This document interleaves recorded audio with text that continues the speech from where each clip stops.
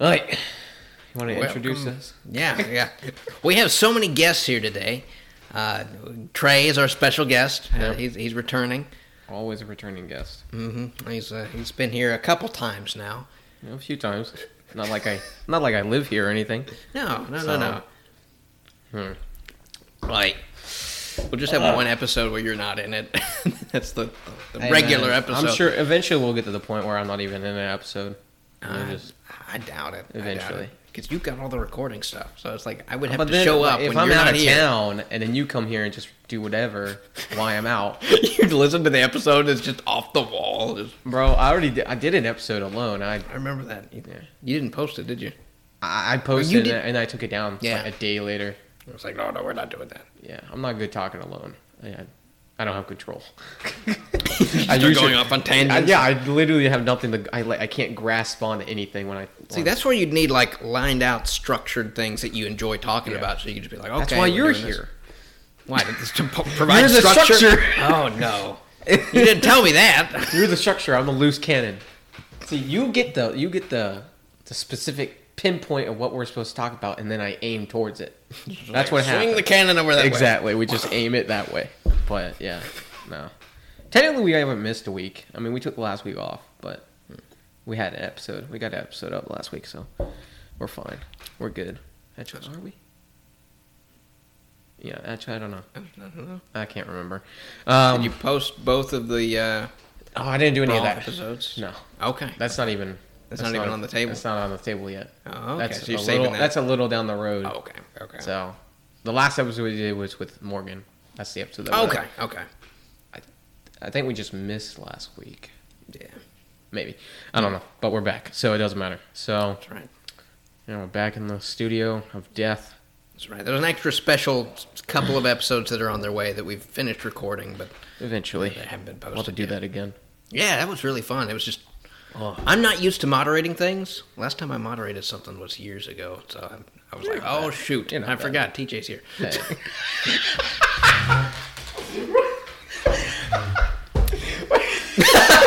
Why did you out him? Okay, it was everybody. Start over. We're starting over. I'm going to be hearing about you later. I'm sorry, TJ. That was not a shot. It don't matter. We probably should have outlined things a little bit better. Yeah, obviously that was the first time we did it, so we had to start somewhere, and we definitely figured out stuff for it, so that was the goal. We definitely got stuff figured out, but yeah. I think we had a solid group for that, and I think it went better than I was thinking. I didn't really have any specific ideas. Everybody did well, I think. Yeah. Congratulations to everybody who was there. That's right. People will figure out about this later, but yeah. What do we talk about? There's not much to talk about anymore. No. I got in a car wreck. Yes, you did. That was fun. I doubt it was. That was recent. Yeah, very recent. That was last week. Shoot. You know when I got in that car wreck, I had to get some of my stuff out of my car, like stuff I wanted to keep. My backpack was in there for the backpacking trip. I had to get that. Yeah. I was about to say, like, surely you got everything you need. I was like, shoot, I'll lose a lot of money if I if you let just that go. That. So, but yeah. No. Wow. My Pente game was in there. Grab that. I had my Xbox 360 in my trunk. Shoot. Oh, that's right. Yeah, you showed me all that stuff. When I moved from my parents' house into this house, I brought my 360. I just never took it out of the trunk because I don't use the 360. So right. So it was just there, just sitting there. Yeah. And then there were like a dozen Xbox 360 games. I was like, yeah, none of those are. You can get like 30 cents at GameStop for those games. So there were a bunch of games, but most of them didn't work. But yeah, no, that's fun. You say it's fun. That's so fun. It was ironic because like the way my car was hit was my door where I was driving was hit by the car, or that's where the car ended up. So I couldn't open my door, so I had to roll down the window and then crawl out. And then when I rolled down, like after I was out, you know, my dad was there, or he showed up, and they were like, "Oh, you busted the side of your door window." I was like, no, I had to roll it down. That wasn't the only window that was broken was the front. No, the front one. Front one. Yeah. I was like, no, I just had to roll it down. If that thing busted on me, I probably would have got a few cuts. I assume. I don't know. I think it's that safety glass. It might be. But I just assumed. It wouldn't have been good. Yeah. But I was like, no, it didn't break. I just had to roll it down. It was funny because the only bruise I got was on my leg, on my left leg, because it slammed against the wall or the door, and it broke the handle of the window. So I don't have an automatic window. I had to manually roll it down. That's how my car works, and it broke it off. So there was just like a piece of like plastic sticking out. So what I did was I stuck my hand in it, and I rolled. So I was like, it hurts a little. But I was like, I gotta get it out the window. So yeah, shoot, man, it's not good. No, it's not good, but hey, man, it is what it is. You'll probably end up with the nicest car in the neighborhood now. No, I won't. Getting something good. I'm not going all out, so ain't that kind of guy. Yeah, that's probably better too, especially for our neighborhood. Yes, I was just gonna use that car till it died, anyways. Right. So it might have been on the horizon. My car was already pretty bad, so yeah. I mean, it probably had another 3 or 4 years, I would say. I mean, I think so. It was still running fine. Yeah, it had a few problems, but it managed. It got me to where I needed to go. That's the goal of a car. It's true. To get me to point A, point B. It's like you don't need anything fancy. Yeah. Some people need that. They really want it, but yeah, not us normal folks. Yeah, I don't really have any cars I want. I mean, I like Mustangs, but it's like, yeah, I just need stuff to get me. One day you can have like a whole fleet of Mustangs, but that's not today. I mean, it can be if you're willing to go into $1 million debt. Dude, I was looking at it. There was a Mustang, and it was like $30,000. Yeah, that's so expensive. Yeah, it was a cheaper one too. It was it was one of the more recent Mustangs. It was like yellow, bright yellow. I was like, dang, there's a Mustang. I could always go for that, but I was like, nah, you don't want to know. I don't want to be paying bills like that. So. Remember there was that one guy that went to our high school where his parents got him a Mustang, a brand new Mustang for his first car. Okay. And I was like, wow, that's a lot of money. I know who you're talking about. Yeah. I'm sure he was a great driver, but that was so foreign to me. It's like it's his first car. He's going to crash it at some point. I wonder if he's crashed it yet. I don't know. Then maybe he hasn't. Maybe he hasn't. It's going to happen, though. That's the danger when you get your kid a car. It's like they don't appreciate it as much. Yeah. As if they get it themselves. So if they spend the money to get a Mustang, it's also if he got it in high school, it's like a big flex. Oh yeah, like mega time. I doubt he was doing it to show off, but at the same time, you get a muscle car, you're kind of showing off. Yeah, that's the beauty of it. But God, I would love. That comes with its own problems, but just like having a family where it's like, okay, son, what kind of car do you want? Oh yeah. Oh, I'll pick out that one. Hey man. Yeah, it's different. I don't know, but I don't want that kind of wealth though. Not like that. If I earn a bunch of money, then you can have wealth and then also have your children earn what they want in a way. It's incredibly hard. I know it's been done before because I've seen some incredibly humble, rich kids. It's very hard to do, to raise your kids in a rich environment and yet also have them come out disciplined. Very disciplined in the way of money.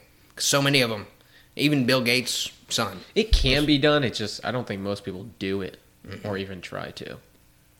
So yeah, I knew 2 specifically where their parents were filthy rich, and yet they did not come across that way at all. They were very frugal with their money, and they respected other people regardless. So it was weird. Yeah.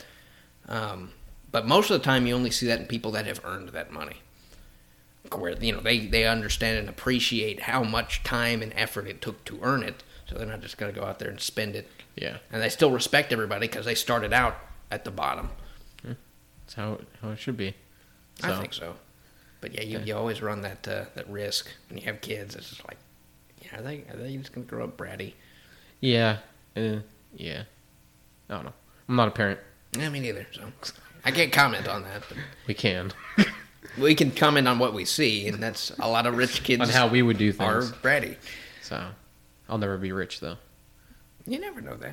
You might turn around tomorrow, win the lottery. I don't buy lottery tickets. Oh, well. You know what? Time to change. We'll have to go buy a lottery ticket sometime, me and you. Just like one of those really crappy ones. You know what I mean? It's like the $5 scratch off. anyone. Like, I don't even care. Like, yeah, you can get them for like $2 or whatever. Yeah, they're really, really. I think the cheapest ones are like $1.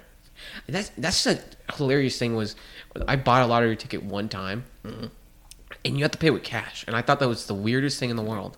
I was like, why do I have to specifically pay cash for this lottery? It's kind of a protection thing, but it's like for you. But because if you think about it, let's say you got somebody with a gambling problem and they get a credit card and they just buy $100,000 worth of scratch offs. I didn't think about it like that. But part of me thinks they weren't trying to do that as a protection, but it's kind of a neat protection for people like that. I've seen some bad gamblers that they would absolutely do that. Hey man, yeah. I've never given away my credit card. That's good. So some guy gave me his credit card to go buy him something, but like, oh boy, and he gave me his 4-digit code to his card. I was like, I hardly know you. Like, what is this, buddy? What if I ran away with this? You probably could, but that's not. But I'm not that kind of guy. Nah. So, but it's not that's bad. a good thing too. But yeah, there's so many people that would absolutely do that. It's like fresh money. Fresh money. We're going now. Oh, now I'm deep in the pit.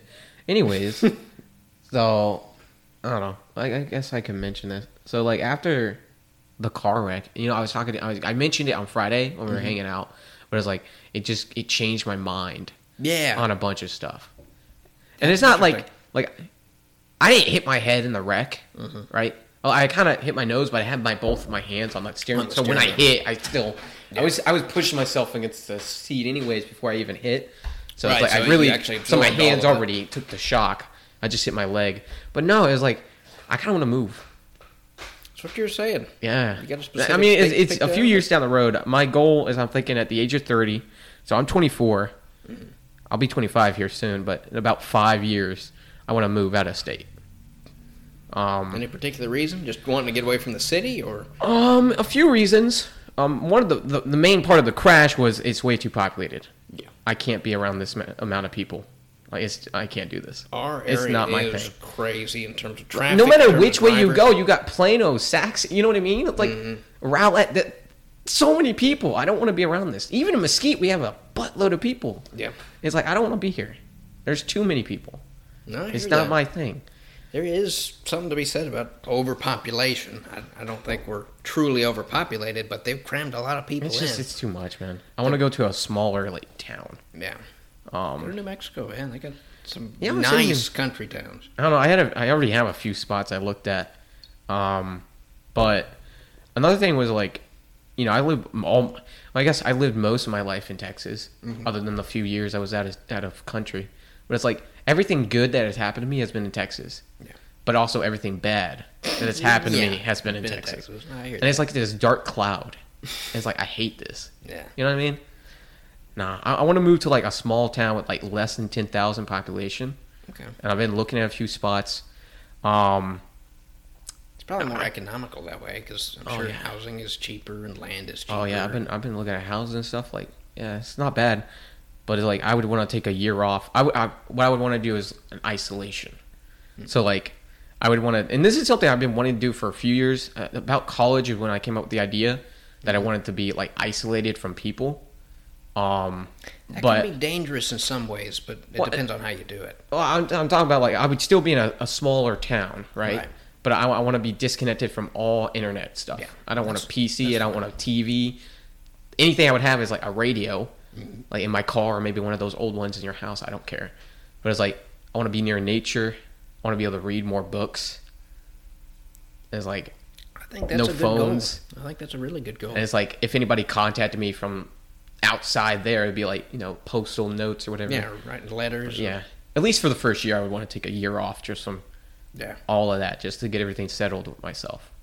So I'd probably spring for a home phone just to have that lifeline. Yeah. But you wouldn't be this whole cell phone debacle. Yeah. I doubt you'd be calling people left and right. I thought about a home phone would be nice, which those are not that common anymore. Right. But yeah. No, I think that's a fine idea because, gosh, so many people, if you look at them, are so unwittingly addicted to all forms of technology, whether it's the phone or the TV or whatever. It's I'm not even interested in gaming as much anymore, so it's not. It wouldn't even be a big hit for me personally. Yeah. It's just just get away from it. Yeah, I don't know. And I know, like, it comes with the idea, like, everybody I know is here. You know what I mean? Yeah. Friends, family, like, everybody I know. Where I would go would be somewhere that wouldn't be close enough to anybody. I know that's a big thing, but it's like, yeah. I don't know. It'd be a long drive for me to do the podcast. Oh, that would be a different topic. But no, I don't know. It's weird. It's like, because I feel like I can't really get much better than where I am now until I leave, which is a weird thought. I think you can, but it's harder. It's like I have all so these much distractions in my face that there's a chance, like, if I moved and I did all that, these distractions would be gone. But they're not gone. Like, I need my phone for work. Yeah. I have to have my phone, so it's not like I can just get rid of my phone. You know what I mean? Yeah. So it's like, but it's like, if I moved, I would get a job that I wouldn't need a phone. I would just get my alarm, show up, go, 9 to 5, whatever it was. I don't care. But it's like, yeah. But that's just... I know what you mean. Yeah. I'm not a fan. See, it would be awesome if a bunch of people like you or whatever moved in the same spot with me or whatever. But I'm like, that's not a thing. So I know that. It would be difficult, but... I've been looking at this one spot in Iowa. And it's looking really promising. But, yeah. Like I said, that's like 5 years down the road. Yeah, it's a ways off. See, I get everything you're saying about wanting to move completely remotely, especially from like everything that you know here. Yeah. I would almost suggest moving remotely in Texas because there's lots of small towns that are peppered around. I know a few. Yeah. And take that with a grain of salt, of course. But if something drastic were to happen, I'm sure your family would appreciate the ability to get to you quicker. Because the farther away you move, the more stress it puts on them, especially in that transitory period. Because if something did happen, either to them or to you, it's like it would put a strain on you getting back, and especially if you're trying to do the minimalistic technology, it's like you throw in that wrench of it's hard to get a hold of you too. So I think you're on the right path too, because that's an interesting idea, and I think it's well founded. Yeah, you might want to look at that first, and if you can't find anything, or if you're not feeling led to do that. Yeah, I know one spot more south of here. It's real small. Because there's a lot of good towns in Texas that I think would fit the bill. And because my biggest thing is Texas is absolutely unique, especially in terms of its people and its laws. Yeah, You might run into some weird stuff in Iowa or wherever you're from. Tennessee. Tennessee's probably a good one. They've got a lot more conservatism in them than I would have expected. Same with Virginia and Kentucky. But politics aside, you still got some odd laws that we're not used to, especially growing up and living in Texas forever. So you would still gain the benefit of the laws and the remoteness if you stayed in Texas, as big as it is. You can go 4 or 5 hours away and still be in Texas. You can go live on the beach somewhere. Dude, no. I do not. It's a bit. I never want to. I don't like living near the ocean. Okay. I can't do that. But it terrifies me. Go live in El Paso. El Paso, there you go. I don't know. I don't even know how that is, but my grandparents lived in El Paso for a number of years. I'd ask them how it was, but dry. I'm sure it was dry and hot. That's how you like. But it's like, yeah, the I want like huge mountains. That would be nice. Like I was looking at Colorado, I was like, nah, Colorado is pretty expensive. Just from you could single, like I'm single, so it's like from that kind of point of view. Yeah, I was like, I'll skip that. You could do on the border of Colorado and New Mexico, but be on the New Mexico side, and you get the mountains in the background, and you've got some steep hills. So you could get you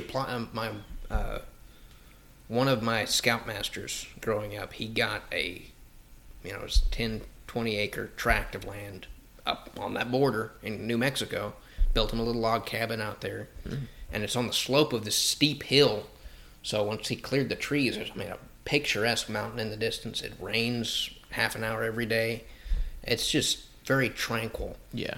And the land was cheap. It's like for the however many acres he got, it was like $5,000 because because it's mostly scrubland. You Yeah. have to do a lot of work clearing it, but Yeah. that's also fulfilling in it of itself. Gives you something to do too. Yeah, and you see the land transforming under your hand. You can, spend a lot of time thinking about what you want to do.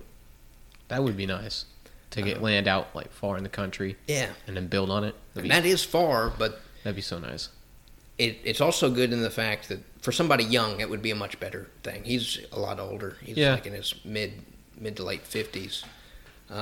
So they don't have a lot of services. So like if you get badly injured, they don't have a big hospital. But there is a decent sized town close by, so you can drive in, get your groceries. Yeah. But it's not right up on you.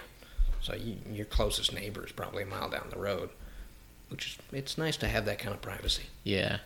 And I know my mom was talking about like moving out to. You've heard of Winsboro, right? I think I've heard of that. Taylor has some family in there too. Oh, really? Okay. Yeah, but I was like, yeah, I couldn't do Winsboro. Winsboro has a weird vibe to it. Like, at least for me, it's like you get in there and it feels depressing. There's some places like that. It's like it's country, But it's other than when you're in depressing town. It's like there's country, and it's like, but it's like, yeah, Yeah, I also crave that sort of remote country vibe because I'm kind of tired of the fast-paced, hectic nature of a it'd be big so city. nice. That's why we're looking at Terrell. It's still it's not as countrified as I would have liked. Yeah. But the land's cheap, There you go. at least for us. So we're You all gonna move out there, or is that not what you're permanently. looking at? We're looking at putting a house on it. One as a backup, and two if my grandmother gets ill or something, my mom could live out there most of the time. So we're thinking about things with it. But it would be nice to have something. If something happened in the city, we just needed a vamoose, we would have something set up, ready to go. Take a week off, go out there anyways. I mean, Take a anything. lifetime off. Yeah. No, it's just I don't know. Like most people are well, not most people, but a lot of people are disconnected from like nature.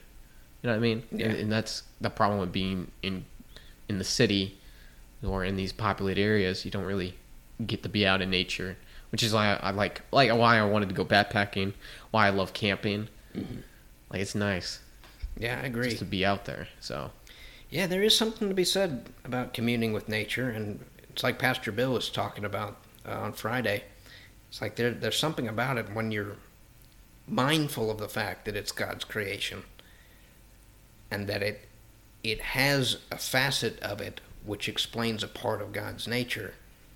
Then you start looking for what that might be, and you get some quasi revelations about it as you're going through it. You go, wow, the tranquility of this, or the way this grows, or the way this is set up. It's just interesting. I can't exactly explain it, but yeah, then again, I haven't experienced it. you got to do it for Every yourself time I go anyways. out. Right. So, no. Yeah, I don't know. That's just a side note. Something I'm looking at in the future. No, I think that's a good plan. It's going to take a lot of planning, I think. Yeah. But once you've got it, I think it's a good goal. I think it might serve you well. You might get into it, and 6 months down the line, you're just like absolutely batty. Yeah. But once you detox from technology, shoot, it should go fairly well. You might enjoy life so much better. I was talking, and they were like, "Oh, you want to take a year off from the internet and stuff? Like, have no TV?" It's like, "What would you do?" I was like, "Everything." Yeah, especially there's so much to do. If I live in the country or like right there, I could drive out and spend all day in the woods, or go camping go hiking up a hill and sit up a tent for the night. Spend time reading. I can do whatever I want. I can read. Like, there was a lot of stuff people used to do when there wasn't as many distractions. Well, you could learn so much more stuff. Yeah, too. Skills to have. Yeah. People would spend time crocheting and doing carpentry and, name any little bitty hobbyist skill. Put in a fence. Yeah. Paint a house.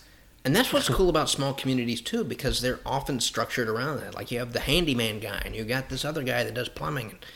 A lot of times they'll just all help each other and trade things. That's one of the reasons why I want to move to somewhere so small. Is like everyone knows everyone. Mm-hmm. You get these real strong bonds where it's like there's not in the city. You might know a handful of people. Yeah, you have strong bonds with certain people here, right? But it's like, not everybody. Yeah, it's like I don't know. I'm weird. There's certainly some people that thrive in the city and some people that thrive in the country. I'm partly afraid that our current political administration wants to force people out of the country because they can't control them as well. Yeah. I think that's a long-term goal for them, but it would be very easy for them to do. All they have to do is come up with some mumbo-jumbo about agricultural not paying their taxes Dude, if they much did that, and rack up the taxes so much people driven into the city. If they did that, I would probably go somewhere deep country. Well, see, that's the point. They want to force you And out then from have the a deep gun end. and just be like, you come take it. Oh. I'll die trying. See, like there's so many people that they would push enjoy me. that slow-paced, non-distracted life. But yeah, the government can't control you as well. If you're a mile off the nearest big Yeah. road, they have no surveillance on you whatsoever. Yeah. And this is not to sound conspiratorial at all, but if they know where everybody is, then yeah, they can crack down on Yeah, they whatever got tabs. behavior they want.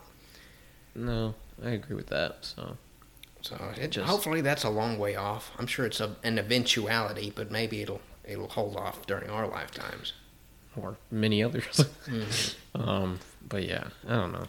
I'm I'm looking. excited about that too, because it's like sounds so selfish. Like, yeah, just so long as everything's okay during my life. The whole thing about making laws and preventing this stuff is so that our children's and our children's lives are protected too. Yeah. But didn't the CDC completely take off all the mask mandates now? Then I don't know. I haven't been I was paying kind of close I attention. heard about that. So, Maybe. which is ironic. I think for vaccinated people especially, and when you're outside, they've. Well, I completely thought they lifted that took it off for They might have. most people. I was like, that's ironic that they waited. They made a majority of people have vaccinations, which makes sense. It's like, oh, you're vaccinated, you don't need a mask, but it's like, That makes sense. Herd immunity. That's Yeah. an actual thing. I was just like, that's weird. Because there was a point where people were getting vaccinated and you still had to wear 6 masks. Yeah. And I was like, well, then I'm not even going to get vaccinated. Why would I do that? So, Right, yeah. And I've been waiting for the vaccination this whole time. I was like, I'm fine with getting it. It's just, they've made it still kind of difficult. I'm in a job where I can't go out of my way to go get it because I have Yeah. to take off a day of work and then go get it scheduled twice if I'm going to get both Yeah. vaccinated. So it's not conceivable. it's If I can just weird. walk into a place in the afternoon sometime, I'll do it. But it's not there yet. Yeah. Hey, man. Maybe Biden will start mailing Mailing vaccines. the vaccines to you. You do it yourself. Like, we mailed out the meth, sir. Good, the plan is coming into action. But no, it's interesting. That's about it. I don't know what else. That's me. That's life. We're all dead in the end. Absolutely. And I'm looking forward to it. Oh man, dude, when we were hanging out on Friday, we had when we had ribs and that 1917 movie was pretty good. I like that. But it was like, we were talking and Bill he mentioned a verse from Revelations, and I read the whole chapter. Yeah. Just like, And then the next day I read another chapter. Today I was reading another chapter. I was like, holy crap, dude. Oh, Revelation is fascinating. ooh. It's fun watching like commentaries on it because nobody knows what the heck's going on. He said something and I wanted to bring it up, but I was like, I already brought up the thing about, the 3 in 1. About Yeah, the beast, the false trinity. the false prophet, and whoever the woman is, the third entity. But there was one where maybe you can explain this. He was talking about, Genesis. He was talking about the fall of man, Yeah. right, and how you were cursed with death and pain and all mumbo jumbo. And he was talking about how the snake was also cursed. Yes. And I was like, what does that mean? Because how is the snake cursed? Well, the curse from Genesis was that he would always crawl on his belly and would eat of the dust of. But that's the already earth. what a snake did, was it not? We don't know specifically, but the fact that God cursed the snake to do that sort of suggests I think that he had legs? It had legs. Interesting. So that was. Because I just think assumed that's the the curse snake he was made like that. I was like, what curse could it have? Maybe it got venom, but it's like, it's not really a curse since it uses it to protect itself. And I was glad Bill said that because that actually was reinforcing the point I was trying to make on the big mega episodes that will end up going up, where he was talking about how there was a good chance animal death and the animal kingdom as we now know it was the norm before the fall. and that the result of sin was human death, and not necessarily all death, like animal death. It's interesting. And I found the verse I was looking for, so the people that have not seen these episodes or heard these episodes won't know what I'm talking about, but I believe it was in Romans 8. Ooh. So for all the people that participated in that, if you want to go look that up, that's just for my own edification. Because I knew what I was talking about, but it was something I'd read a long time ago. Yeah. And it actually came from a commentary that somebody else was doing, so I was like, I can't remember the verse. No, I get it. But the Bible, excuse me, the Bible is very specifically worded. And when it goes out of its way to say something specific, so it's like it's mentioning one thing and not another, people need to pay attention to that. Because if you're not paying attention, you'll gloss over it. But if you are, you go, okay, why did they single this out? John Lennox is somebody fascinating to listen to when it comes to that, because he's one that believes every word in the Bible is very specifically put. So it's like it means what it means for a reason. Yeah. And his walkthrough of Genesis is fascinating for that reason, because Genesis is a highly compressed document about the beginning of the world, and then also the early history of man. And yet it goes out of its way to say things which in a compressed document make absolutely no sense unless they had a very specific purpose. One of which, at the very beginning, when the Garden of Eden is being described, it's talking about the four rivers, and it starts talking about how if you follow the rivers down, over here you've got the land of Ur, and where there's gold, and the gold is good, and it's like, why would they talk about where the rivers go, and then what's also at the end of those rivers, and where there's good stone over here. John Lennox's point was, okay, if it's a compressed document where they're only giving you the information you need, and yet they've done this, okay, it's for a reason. It's his understanding that was to talk about the fact that human curiosity was a fact of nature before the fall. How we were intended to go out in the first commission, where we're multiplying and we're subduing the earth, but we already had that curiosity of like looking and exploring and for science. Yeah. And the fact that like the looks of the trees were important in the garden, how some of the trees were good for food and some were good to look upon. That's talking about humans' innate aesthetic sense.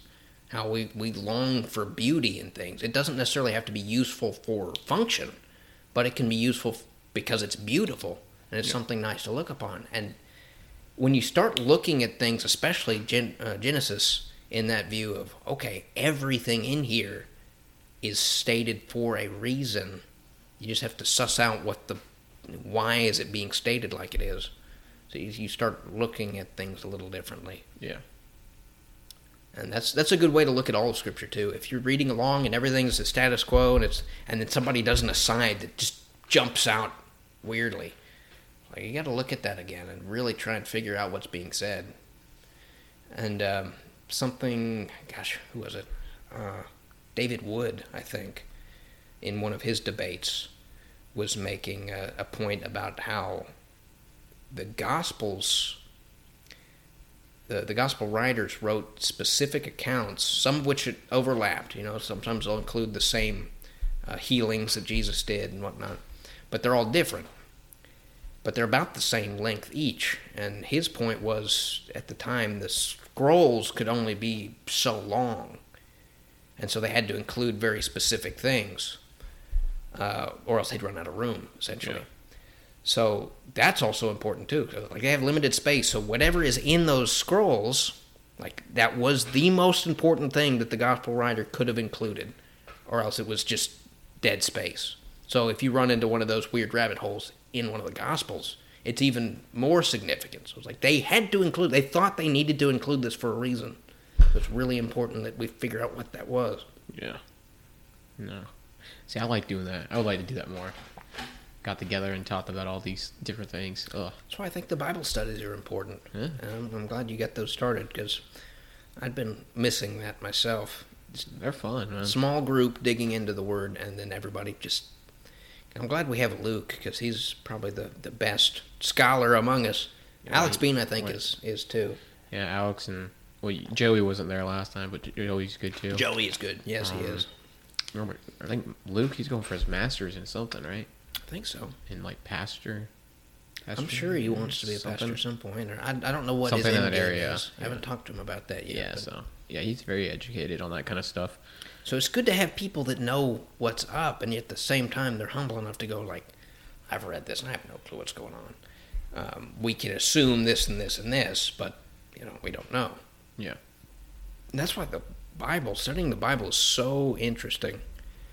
And that's kind of a blanket statement. But there's so many like hyperlinks between the different chapters and the different books of the Bible that you can go your entire life reading it day after day after day and really studying it, not just reading to read. And you'll still pick out things like, he said this, is that a reference to? And then you'll flip back, it's like, absolutely, this was like a little tiny detail that was in the Old Testament that was a callback from the New Testament. And yeah, I think there's a lot of that is proving the Spirit's hand in the formation of the Bible as we have it today. Because there's a lot of stuff. It's like, well, why did they say this, or why was this done in this way? And then you look, because there's a lot of the things, especially in Christ's life in the New Testament, that is a direct parallel to things that were going on in the Old Testament. Yeah. So they say that the New Testament is like, if you have a room that's pitch black, that would be the Old Testament. You can walk through it, and you can sort of bump into things and feel, okay, this is the lamp, and this is the couch. But the New Testament is like flicking on the light of the Old Testament. So all of a sudden, okay, this is the room that we knew, but everything is laid out. You can get the full picture, and it's very clear. Yeah. Like I knew that the lamp was here, but I didn't know what color it was. I didn't know the importance of it. So it's that kind of thing. Yeah.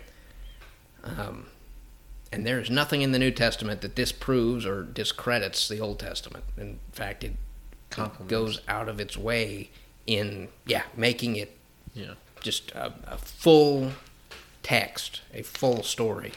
Yeah. Let me ask you this, okay? Mm-hmm. I was thinking about this the other night, and there's no doubt in my mind about this, but it's like, do you think there's an endpoint of knowledge from the Bible? So do you think, even if you, like, let's say you studied the Bible your whole life and you never got all the information out of it, right? Mm-hmm. Do you think there is a point where you can get all the information? Or do you think it has an infinite number or infinite amount of knowledge where there is no endpoint? Because I think the Bible alone has an infinite knowledge.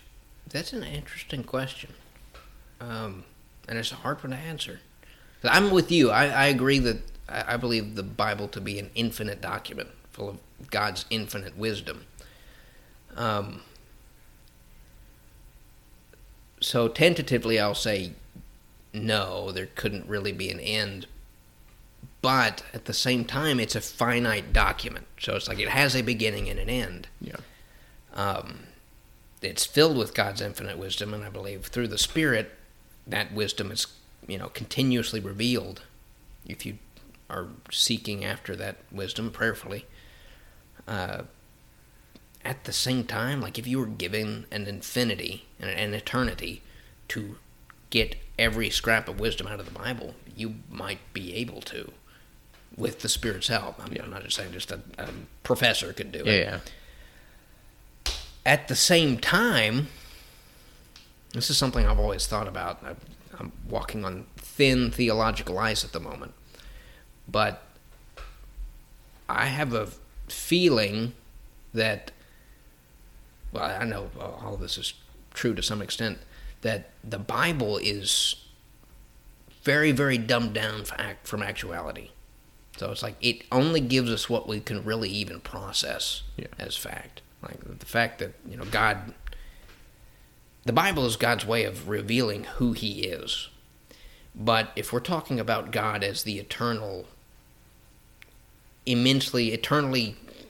complex being that He is, it's like it has to also be true that there is infinite complexity in who He is, So it's like he's given us the Cliff Notes version of who he is in the Bible, and that it is representative of an eternal complexity or an infinite complexity that we couldn't even begin to comprehend. Yeah. So it's like maybe given an eternity, you could suss out everything that is to be gleaned from the Bible. But if you are already in eternity, it's unlocked this infinite complexity that you could never get around. So that's an interesting question. That was just something I thought of the other night. So it's like I would have to think about that a lot more to know exactly what I believe. Because I'm with you on the fact that it should have infinite wisdom. So possibly you can't ever exhaust it. Yeah. No, that's just what I was thinking. So, but no, that's good. Man, I had a question I was going to ask Bill, and I'll still ask him. It's a stupid question because I think I know the answer to it, but I wanted to pick his brain just to see what he said. I wanted to see what he would say if I asked him, like, do we keep the knowledge of good and evil after we die? That's an interesting question. I like that idea. And I think it's a yes, just from the imagery we get in Revelation with the saints wearing the robes washed white in the blood of the Lamb. So the very fact that we're wearing clothing is representative of the... Because, when Adam and Eve sinned, they were naked, and then they were ashamed of their nakedness, and so God made them clothes after he cursed them. They really cursed themselves. But if we're still wearing clothing, we're probably still... And the other reason why I think it's stupid is because in order to have a full orb picture of why God is so great, we have to understand what he saved us from. Yeah. And so if we lost the knowledge of good and evil, we wouldn't understand anymore. Yeah, that's true. So I think it's a yes, we keep it, but I kind of wanted to see what he would say about it. Yeah, you have more appreciation for good when you know the evil. Yeah. I think that would be true. So I would lean towards you on that one too. Yeah. So that's kind of why I didn't ask it in front of everybody. I'll ask him and he'll barely be like No, that was I think he'll be fine with it. It was like a full just a lecture of everybody talking about everything. I thought that was cool. Yeah. That was really cool. And y'all brought up, what's his name? Jordan Peterson. Hell, we're just talking about Jordan Peterson stuff for 30 minutes. I like his stuff. There's a lot of theologians which tell people to be wary of Peterson, and for right reason. Because he's not a Christian in the truest sense. He's been talked to a corner to admitting that he calls himself a Christian. But I don't know. He is right on that line, and it's been interesting watching him from when he started to where he is now, because he has been studying the Bible nonstop, and he understands the importance of Christ, and he admits it's like the historical record is complete when it comes to Christ. We know he lived. We know where he lived. We know that the biblical account of Christ is true. And we know that the story and the account of Christ's death and resurrection was falsifiable at the time, witnessed by over 500 people, his resurrection, and yet it was not falsified, which is the strongest historical evidence we have that something actually occurred. Yeah. So he understands all of this, and it's puzzling him. It's like he's an incredibly cerebral person. He's very intelligent, very eloquent in what he does, and very thoughtful. I'm not sure if there's a barrier somewhere that's preventing him from admitting the kingship of Christ. I don't know. Maybe. But he's come closer to that as he's gone, because he keeps studying it, and it's something stuck in his mind, and it's just like he admits that he knows the importance of Christ, and that's where most of his focus has been. It's like, okay, I got to study this guy, because there's no way that he didn't exist. So it's like, if we know he exists and he said all these things, and we know he was raised from the dead, that makes everything he said incredibly trustworthy. Yeah. He said he was going to raise from the dead many times. Nobody believed him, and then he did it. And so you got to kind of believe everything else he said. And you can't know what's in a man's heart, but yeah, you just have to be cautious, weary. take everything with a grain of salt. Yeah, especially, I mean, he's got some fantastic ideas. I think the biggest barrier probably is that he's a clinical psychologist. And so when he reads the Bible, he reads it as a history of psychology instead of an actual historical document. And there's an interesting aspect to it that I think he's touching on, but in not approaching it as a true history, but just as a distilling of the psychological awakening of humans. Because he's a firm believer in evolution, right? That, man descended from apes, which is a touchy subject when it comes to theology. But he's trying to combine the Bible with his views on evolution and also his psychological knowledge. And it's fun watching his lectures on that. Oh, yeah. Because he'll take a story in the Bible and he'll try to distill down, like, okay, we get this psychological truth, which is what this story was trying to convey. But it seems like most of his lectures on it, he comes to the understanding that, okay, well, it was just this lesson that was learned, and then whoever was writing the Bible was just writing the story as a way of conveying that psychological lesson. Like, oh, yeah, you shouldn't kill people, or you shouldn't... He doesn't believe, oh, yeah, those people actually existed, or they did exactly what was said in this account.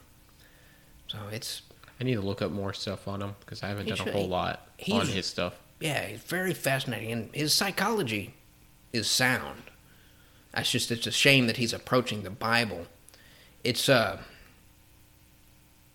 difference between exegesis and eisegesis, essentially, where exegesis is looking at the Bible from its roots, essentially. So, like, when it was written at the time, you're viewing how this stuff happened. Whereas eisegesis is taking things you know now and applying them to the Bible and how you interpret it. It's kind of a poor illustration because that's not exactly what he's doing. Yeah. But he's taking his knowledge of psychology and he's trying to interpret the Bible through that knowledge, going, well, this is how people would represent these truths by telling stories, and so that must be why the Bible was written in this way. Whereas we believe, essentially, that, yeah, the psychological wisdom and everything, those stories, those moral truths were evident, and they were written by God through human authors, by the Spirit through human authors, to convey these points. So it's like he's getting at it through a very odd way, and he's not acknowledging God's hand in that, essentially. I mean, he just needs more time. I think he does. So you just got to get to that point where it clicks. I think he will get there because he's very outspoken on the truths of the Bible, which is strange for somebody in his profession. I know he's now used to being a target in the public sector, just because of all his views on politics, mandatory and gender roles, all that stuff. But no. But the fact that he's so outspoken about the Bible and about Christ gives me hope for him, because I think he's beginning to realize it's just taking him so long because of his own cerebral capacity. But he's good at what he's doing. Yeah, that's fair. But he's a good person to watch. Lennox is a great person to watch. David Wood, Nabil Qureshi. He's fun. He's dead now. He was a convert from Islam, where he was about as devout in Islam as you can get, and he ran into David Wood. He was his friend, and they started talking about Christianity and the religion, and over a number of years, he finally converted to Christianity. And so his testimony is very, very interesting because of that. Because it shows how somebody who was so incredibly devout in another faith can start to go like, okay, all this stuff that they told us was pretty much a lie. And all this stuff that this guy Christ is saying is the absolute truth. And that's a hard conclusion to make, especially for people in Islam. Yeah. If they choose Christianity, their family pretty much disowns them completely. Yeah. That's like one of the unforgivable sins kind of things for Islam. There's ways of reckoning it if you come fully back into the Islam faith and do some things, but he never did. He died. So, dude, speaking of that, man, you talk about the unforgivable sin. I looked into that last week, man. What did you find out? I was looking into it about the unforgivable sin in the Bible. Yeah. It gets sense. It was about, I don't know who they were. I'm not sure who they were, Pharisees or somebody, but it was when Jesus was on earth and, performing miracles. They watched as he performed miracles, and the first thing he did was he performed a miracle on the Sabbath, which is Saturday. Yeah, I think it was Saturday the for them. Jewish Yeah. people. Yeah. But, and they said, you're not supposed to do that. It's like the day of rest. And it's like, well, he's basically, he's got superpowers. Like, he's not taking a break. Mm-hmm. And then I can't remember exactly what he did. Well, I know what he did. I just don't remember the scenario. But he basically cast out demons. I don't know if it was possession of a person or if it was like demons that possessed animals. But they watched him as they did it. And the demons begged for him not to send them back to hell. Yeah. And the people watching him, that group that was watching him, saw it. And they said, oh, he's Satan because he controls the demons. And that was the unforgivable sin, was watching as Jesus performed these good miracles, these good things, and then falsely accused him of being, well, essentially the complete opposite as Satan. Which also brings up another point, I want to talk about when I read about this or when I was looking into it. I wanted to talk about this, but it's like, do you think? So we can't really do that, right? Assuming that the unforgivable sin is only when Jesus was here and saying that, hey, he's Satan, not Jesus. That's pretty much what it's saying. There's probably a little more detail to that, but do you think it's the opposite? So, do you think assuming that's true? Me and you couldn't do it, right? Because Jesus isn't here performing miracles in person, in flesh. So it's like we can't perform the unforgivable sin. But does the unforgivable sin also apply to Satan? So when Lucifer, when he comes back and rules for X amount of time, and he starts to look like Jesus, he'll try to portray Jesus and performing all sorts of things. If people also say that he's Jesus, would that be considered an unforgivable sin as well? It's the complete opposite, because they called Jesus Satan when he was Jesus. So calling Satan Jesus, would that also be considered that's the other interesting half? I was thinking about that. I was like, oh my gosh, that's insane. Yeah, because there's technically two. I'm not as familiar with that one as I should be. I'm aware of the other, what they called the unforgivable sin that Paul talked about, which is grieving the Holy Spirit. That it's an interesting topic. I think if it was meant literally, then I think yes, the reverse could be true. So you think there's a chance that it's not even unforgivable? It's just called that? Yes, because I believe God can forgive all things. That it wouldn't make sense that there would be a truly unforgivable sin. However, I don't know enough about it to say definitively. So there's people take this with a heavy grain of salt because I don't know. That's one of those questions a lot of people ask. There's also more studying that could be done into it, anyways. But because it's a startling thing to see. Okay, unforgivable sin. Like, does it mean that God lacks power to forgive it, or He's not willing to forgive it? It's a deep dive that we could probably spend a lot of time on if we were well researched in it. I have heard commentaries of both. I'm currently leaning more towards there is no true unforgivable sin, but the reason they stated those in that way was because of the severity of what it is. And on the surface, it doesn't seem like it's that severe. But having them stated in such a way takes your attention, and you have to look at it as what it really is. Yeah. So, I don't know. It has some type of meaning, obviously. It does. Even if it doesn't mean what it sounds like. And that's where I'm, coming back to, like, they worded things specifically for a reason. So it could well be that they really are unforgivable for one reason or another, but I don't know. Yeah. So, I have to take that at the moment. It could be that they truly did believe that Jesus was Satan. Like truly did. Yeah. But I don't know. Could have been. I don't know. I don't know. I'll look into it, and we can talk about it some other time. But. But we'll never know.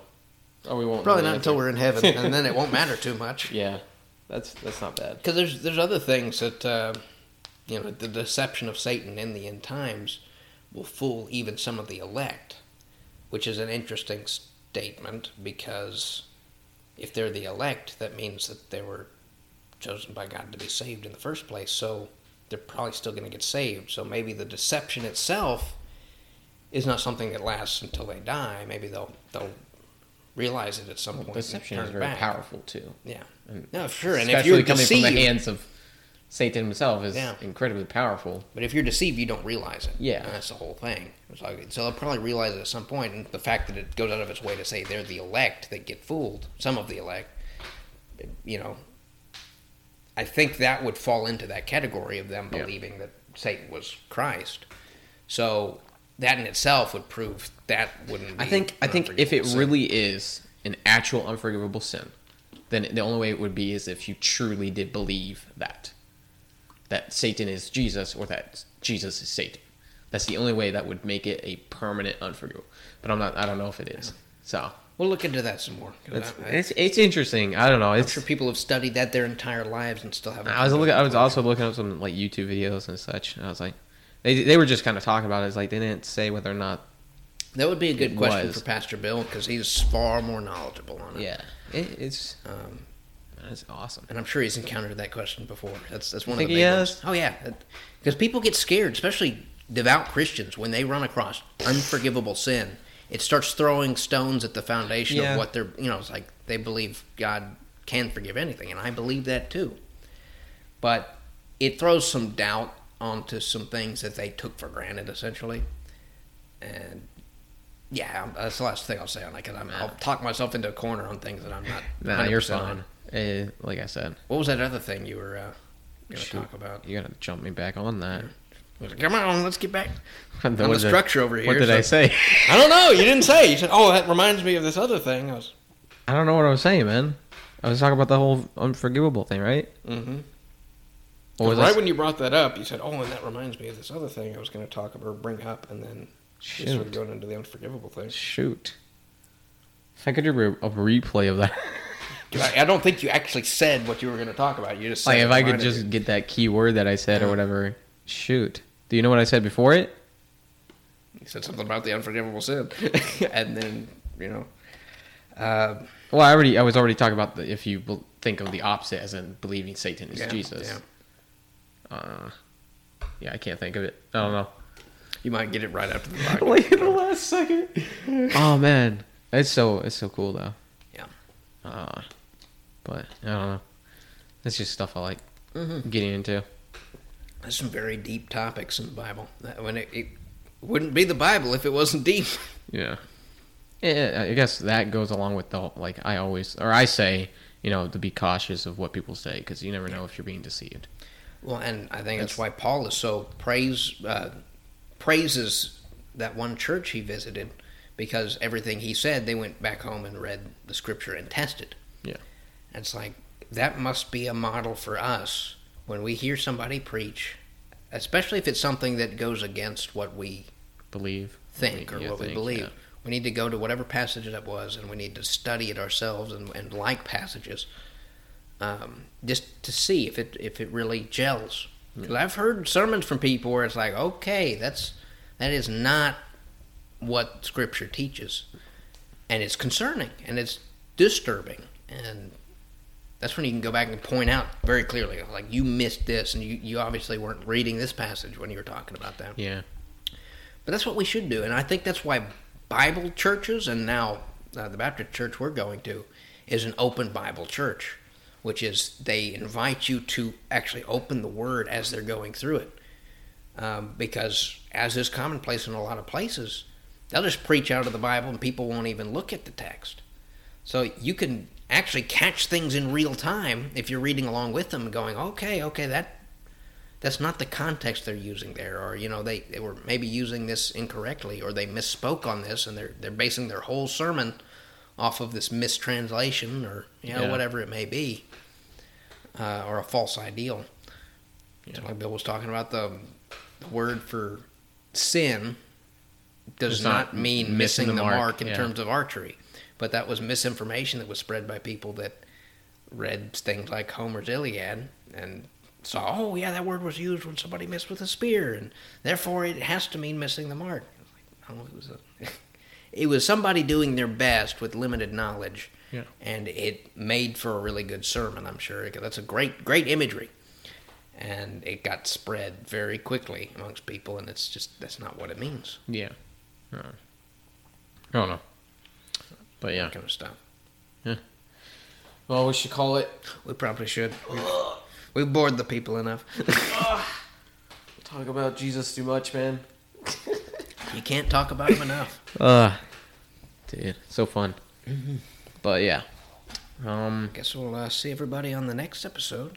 Yeah, we'll see you on the next one. You got any last words for us, David? Boing! Boing. Boing! Yep. Well, I guess, yeah, we'll catch you next time. Yeah. See you later. Peace.